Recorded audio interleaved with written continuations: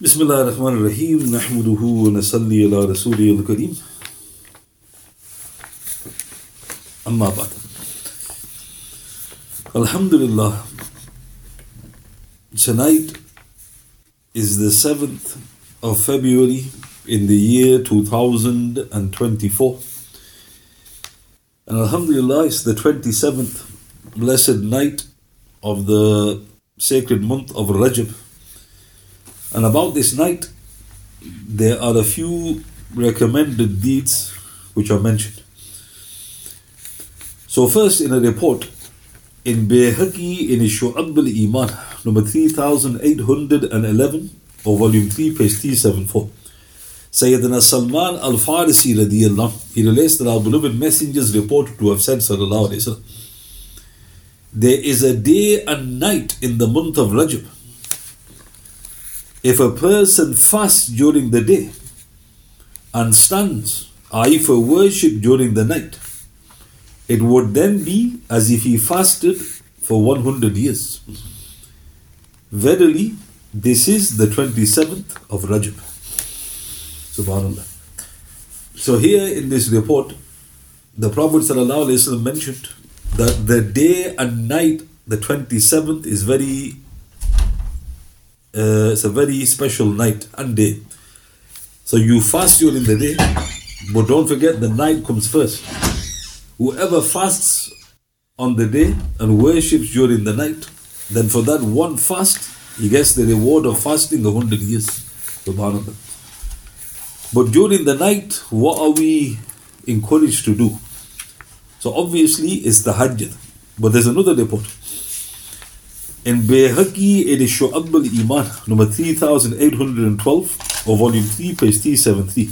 It mentions, the one who offers 12 rakats this night, i.e. the 27th, reciting Surah Al-Fatiha and another surah in every rakat, and tashahud after every 2 rakats, and performs the taslim after all the 12 rakats, he then recites the following 100 times.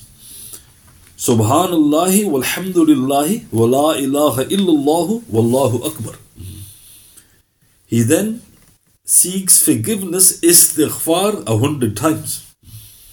And then he sends salat al-Nabi sallallahu alayhi wa sallam 1000 times. And then offers a supplication for anything of this world or the hereafter, and then fasts in the morning. Then Allah subhanahu wa ta'ala will assuredly answer all his supplications except the one made for sin. Subhanallah. So breaking it down, you offer a 12 rakat tahajjud. So 2 rakats multiplied by 6. And it doesn't mention any particular surah, so you recite whatever you wish. And after you've offered the 12 rakats tahajjud, you recite 100 times, i.e. the third kalima. Subhanallah, walhamdulillah, wa la ilaha illallah, wallahu akbar. There's no mention of the completion. Wa la hawla wa la quwwata illa billahil aliyyil azim. So it's best to stick to what's mentioned. So stop at wallahu akbar. Then you ask forgiveness 100 times. Astaghfirullah. You utter this 100 times. And then you send salat al-Nabi upon our beloved Messenger sallallahu alayhi wa sallam 1000 times. So obviously there's endless salat al-Nabis. The simplest is simply to say sallallahu alayhi wa sallam. This is also salat al-Nabi. So if you say sallallahu alayhi wa sallam 1000 times, then it is done. And then you make a dua, the hadith says, for anything of this world or the next, and you fast the next day, Allah Ta'ala will certainly answer those du'as. So these are some of the recommended deeds I to do on this night, and also the following day I to fast. The question goes to the mind, what's so significant about the 27th? So this reports, Abu Bakr radiyallahu anhu's grandson, Al-Qasim ibn Muhammad ibn Abu Bakr, one of the great jurists, rahmatullah alayh, he said, the Isra of Rasulullah sallallahu alayhi wa sallam took place on the 27th of Rajab. The Isra of Rasulullah sallallahu alayhi wa sallam took place on the 27th of Rajab. This is recorded by Hafiz Ibn Rajab in his Lataa'If al-Ma'arif, page 244 of the English translation. So the blessed Isra, i.e. the miraculous journey from Makkah to Jerusalem, took place on this blessed night. And of course the Mihraj on the same night. So why is that significant? Because Hafiz ibn Qayyim al-Jawziyya rahmatullah alayh, he said in Zad al-Ma'ad that the greatest, most auspicious night for Rasulullah is the night of the Isra and Mihraj. Sallallahu alayhi wa sallam. But the greatest and most significant night for us is Laylatul Qadr. So this night was the greatest and most beloved night to Rasulullah Sallallahu alayhi wa sallam. But for us it's Laylatul Qadr. So why is that significant? Because it's all about the Prophet Sallallahu alayhi wa sallam, i.e. this auspicious night. So these are some of the things mentioned, and I mentioned again many weeks prior that Rasulullah was also conceived on this night. He was given prophethood, also mentions various reports. So again, there is certainly substance to this. But just to reiterate, all of these deeds are recommended. We cannot classify them as sunnah because they are not with authentic chains of transmission. But all of the Imams, as mentioned by Hafiz al-Jaziri in his famous work, Fiqh al-Madhahib al-Arba, page 747 of the English translation, he stated, the Hanafis, Malikis and Shafis, rahimahumullah, all state, it is recommended to fast in Rajab and Sha'aban. The Hanbalis state it is makruh to fast every day of Rajab, but recommended to fast some of it. So note they mention recommendations indicating there's some substance here. And of course, it's a way to honor this holy month. So we pray to Almighty Allah subhanahu wa ta'ala that He blesses us in our months of Rajab and Sha'aban and convey us safely to the holy month of Ramadan. Ameen.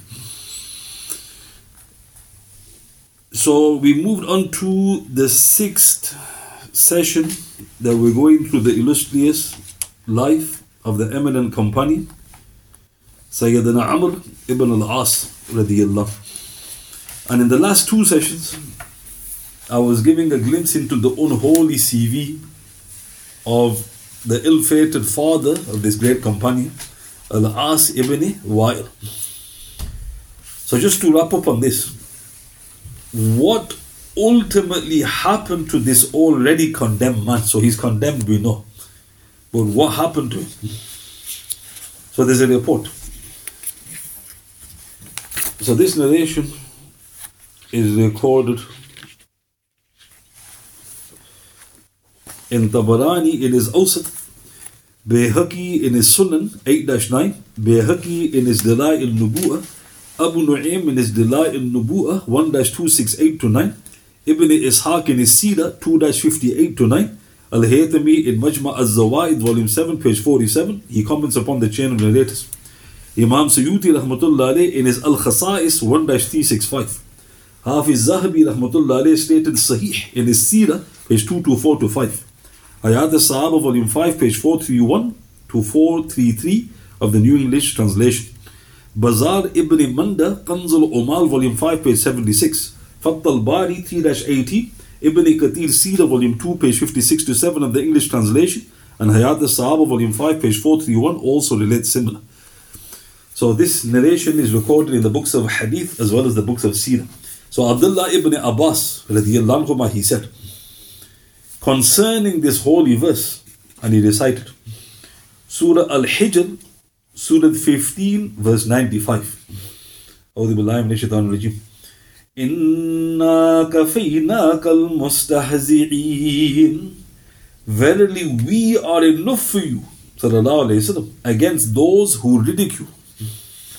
Ibn Abbas explained, radiyallahu anhu, this was revealed about Walid ibn Mughira, Aswad ibn Abd Ya'ud, Aswad ibn Muttalib, Abu Zam'a from the Asad ibn Abd Uzza tribe, Harith ibn Ayt al-Sahmi, and Al-As ibn Wa'il Sahmi. So stop in the report. So Allah the Almighty and Glorious, He promises His beloved in the Quran sallallahu alayhi wa sallam, Inna kafaynaka al-mustahzi'in. Verily we are enough for you against those who ridicule. And names are mentioned. One of them is As ibn Wa'il Sahmi. Ibn Abbas continued, radiyallahu anhu, when Jibreel alayhi salatu wasalam came to Rasulullah sallallahu alayhi wasallam, he sallallahu alayhi wasallam expressed his grief of these people to him. And Jibreel alayhi salatu wasalam requested him to point them out. So look how interesting. The Prophet was really upset by these individuals. Not for himself, but for the sake of the deed. Meaning they are always causing me to stumble or putting blocks in the way in my propagating the deen. So Jibreel said, point them out to me. When he sallallahu alayhi wasallam pointed Walid ibn Mughira out to him, Jibreel alayhi salatu wasalam then in turn pointed towards his radial archery. Rasulullah sallallahu alayhi wasallam then inquired, aren't you going to do anything else? To which he alayhi salatu wasalam replied, I have already taken care of him for you. So the Prophet sallallahu alayhi wasallam points to Walid ibn Mughira. So who is this? This is Khalid bin Walid's father. And all Jibreel does, he just points to him. So points to the radial archery. And of course nothing happens. So the Prophet sallallahu alayhi wasallam said, is that it? He goes, he's taken care of. Thereafter, when Rasulullah sallallahu alayhi wasallam pointed towards Harith ibn Aital to him, Jibreel alayhi salatu wasalam in turn pointed towards his stomach. Rasulullah sallallahu alayhi wasallam then said, are you not going to do anything else? To which he alayhi salatu wasalam replied, I have already taken care of him for you. So to another one of the shaitans, he points to his stomach. Thereafter, when Rasulullah sallallahu alayhi wasallam pointed towards As ibn Wa'il, Jibreel alayhi salatu wasalam in turn pointed towards his foot. Rasulullah again asked sallallahu alayhi wasallam, are you not going to do anything else? To which he alayhi salatu wasalam replied, I have already taken care of him for you. So remember, he pointed to the foot of Al-As ibn Wa'il. Ibn Abbas then continued, radiyallahu anhu, it then so happened that when Walid ibn Mughira was passing by a man from the Khuza'a tribe who was busy sharpening an arrow, the arrow happened to accidentally cut Walid's radial artery, i.e. which ultimately led to his death. So what happened? So there was a person sharpening an arrow. How he was doing it, Allahu Alim, but he slipped, and the slip also caused a cut on Walid's radial artery, and that ultimately caused him to die. So look how interesting. Outwardly it was an accident, but was it an accident?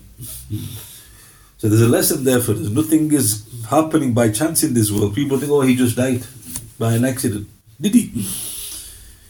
Then Ibn Abbas said, radiyallahu anhu, as for Aswad ibn Muttalib, he became blind.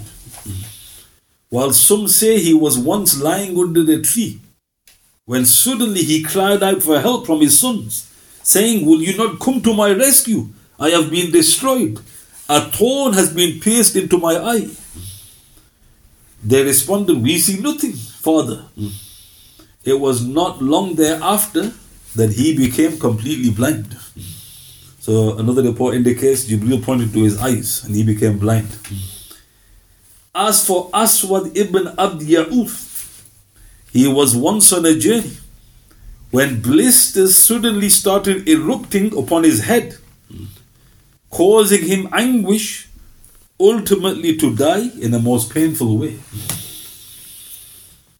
Harith ibn Aital was afflicted with an over-secretion of yellow bile in his stomach, which caused his excreta to emerge from his mouth, which led to his death. Astaghfirullah. So the excrement started coming out of his mouth. As for As ibn Wa'il, he was walking somewhere when a thorn of the shibriqa tree pierced the sole of his foot, causing it to swell, which ultimately led to his death. Subhanallah.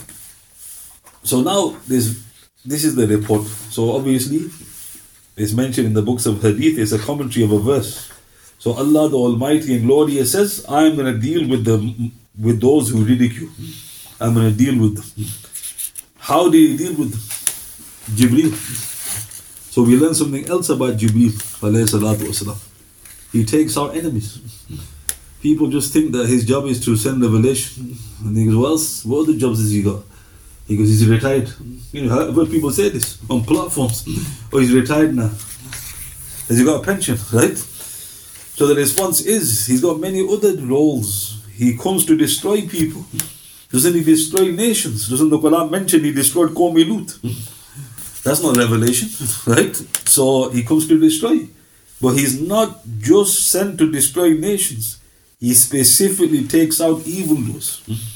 Now, if you didn't know the report, you would have thought each of these died a normal death. Isn't that true? If I didn't mention the beginning of the report, and I just mentioned what happened to these people, you're thinking, is that it? As ibn Wa'il, all the evil he did, all the corruption he caused, and he just died by maybe an infection of the foot, and he died. And the response is, no. He was taken up by Jibreel. Right? So note, in any given time, when shaitans are eventually taken out, who knows? Maybe it's Jibreel being sent by Allah subhanahu wa ta'ala. Many of these wretches had also requested and witnessed the awesome splitting of the moon, which to their misfortune they rejected. So where's the proof that they saw the splitting of the moon? Abdullah ibn Abbas said, radiyallahu anhu, they included Al-Walid ibn Al-Mughira, Abu Jahl ibn Hisham, Al-Aas ibn Wa'il, Al-Aas ibn Hisham, Al-Aswad ibn Abd Yahud, Al-Aswad ibn Al-Muttalib, Ibn Abd Al-Uzza, Zam'a ibn Al-Aswad, another Ibn Al-Harith, along with many other such men, witnessed the splitting of the moon. This is recorded in Abu Nu'aym in his Dala'il Nubu'ah, Ibn Kathir Sirah, volume 2, page 78 of the English translation. So why is this important to highlight? Proof has to be established on people before they are condemned. So normally, we're talking about evidence. So we don't know how much evidence is needed before a person dies as an unbeliever. He's got no excuse. Allah Ta'ala has kept that with himself. These fruitcakes, it's not a case of it was a good sermon, he convinced you with ration. They saw miracles. They asked for the moon to be split. It wasn't even a case where the Prophet did it with the permission of Allah subhanahu wa ta'ala. They said, if you can split the moon, we'll believe you. So he made dua, the moon split. Who was one of them who witnessed that? Al-As ibn Wa'il. And what happened? None of them believed. So that is why they were condemned. There's so many reasons why these people were condemned. These foul men all died within a short period of time. How do we know? Hafiz ibn Jarir, he said, rahmatullah alayh, in the first year after the Hijrah, Abu Uhayha died on his property in Taif. Also Al-Walid ibn Al-Mughira died, as did Al-As ibn Wa'il Al-Sahmi in Makkah. Hafiz ibn Kathir added, rahmatullah alayh, I observed these men died while still polytheists, for they did not accept Allah the Almighty and Glorious, subhanahu wa ta'ala. So let's look at this. So this is recorded in Tabari in his Tarikh, Ibn Kathir Sirah, volume 2, page 226 of the English translation. So what year is it? Rasulullah has just migrated. So it's the first year after the Hijrah. 3 people died that year upon the migration of the Prophet sallallahu alaihi wasallam. Abu Uhayha died on his property in Taif. Who was the next? Walid ibn Mughira died. So Khalid bin Walid's father died when the Rasulullah migrated. And who passed away shortly after him? Al-As Ibn Wa'il al-Sahmi. And Ibn Kathir said they died as unbelievers. So Rasulullah migrated, they were sent to hell. Right? So that is why you notice their names are not mentioned at Badr, because they've gone. Where was Walid ibn Mughira? What was in the Badr? He's in hell. They don't come out of hell to fight again in Badr, is it? Where's Al-As ibn Wa'il? He's in hell. Right? They went soon as the Prophet migrated. So now, let's put this into a timeline. So Amr Ibn Al-Aas, he's not embraced Islam. His father has now passed away, making him the head, i.e., certainly of the family, but also maybe the tribe itself. His younger brother, Hisham Ibn Al-Aas, he's imprisoned. He's under house arrest. He's already been under house arrest now for maybe 6 years. So now who's imprisoned him? His brother. He's not letting him go. This certainly was a stumbling block into Amr radiallahu anhu's seeing the truth. Why? Because people are blinded by their family. His father obviously was a staunch enemy of Islam. So note, in his mind he's seeing the truth and is also seeing the enmity his father. But now he's thinking, I have to take over. So now Al-As ibn Wa'il, he had vowed during the Jahiliyyah, before our beloved messenger had proclaimed the divine message, he would sacrifice 100 camels. This is important. So Al-As ibn Wa'il, this is not in Islam. This is before the Prophet has proclaimed. So you're definitely going back, definitely more than 13 years before his death. For some reason or the other, he had wanted to sacrifice 100 camels. So what happened? In Ahmad in his Musnad, number 6704 is Hassan. Sayyidina Abdullah ibn Amr radiyallahu anhu, he said, Al-As ibn Wa'il, he had vowed during the Jahiliyyah to sacrifice 100 camels. His son Hisham ibn Al-As radiyallahu anhu slaughtered his share, which was 50 camels. But Amr radiyallahu anhu asked Rasulullah about this, sallallahu alayhi wasallam. He sallallahu alayhi wasallam said, as for your father, if he had affirmed the oneness of Allah subhanahu wa ta'ala, and you fasted on his behalf, and gave sadaqah on his behalf, that would certainly have benefited him. So let's look at this. So what does it clearly say in this authentic hadith in Ahmad? As ibn Wa'il had vowed during Jahiliyyah. It's very important. People go through the hadith so quickly, they don't even realize certain key words. So this isn't in Islam. The Prophet has not proclaimed. So now, why didn't he sacrifice? Definitely 13 years prior to his death, he's not sacrificed 100 camels. So his sons, they've both now become Muslim. So this is 6-7 years after the Hijrah. So you're talking more than 20 years after the fathers, vowed to offer 100 camels. The youngest son, he's already slaughtered 50. He goes, I've done 50 for my father. So Amr, he asked the Prophet. And the Prophet ﷺ then said to him, if he had believed, i.e. in Islam, and you fasted and gave sadaqah on his behalf, it would have benefited him. So beautifully the Prophet said, it's not going to benefit him. But instead of hurting them with those words, he said in another way, to say, look, you've learned something about what you can pass on to the dead. Now this is a very important hadith. Why? Because again, fruitcakes. Some fruitcakes say you can only pass on monetary things to the dead. So you said to the fruitcakes, is fasting a monetary act? And then they go, no. So why did the Prophet say you can fast for them? So people speaking without knowledge, just blurting things out. But the disaster is you've deprived the dead. Imagine, somebody might have done that deed, but you as an idiot stopped him. So not only have you deprived him, you've deprived the dead. Right? So note here, As had vowed this. But there's another report. It is also authentically reported he had bequeathed to free 100 slaves after his death. So this is very important. Two different incidents. The camel, 100 camels, he wanted to do it. Years passed, he didn't do it. This was in the Jahiliyyah. But this is now in his will. Because when I die, I want 100 slaves to be freed. So what happened?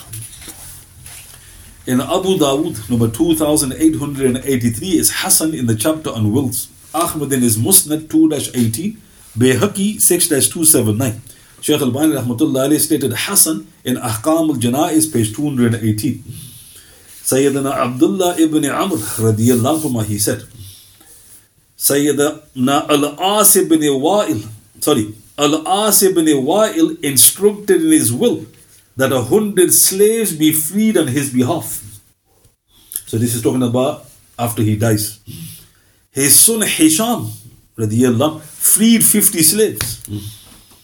And his son Amr radiyallahu wanted to free the remaining 50 slaves.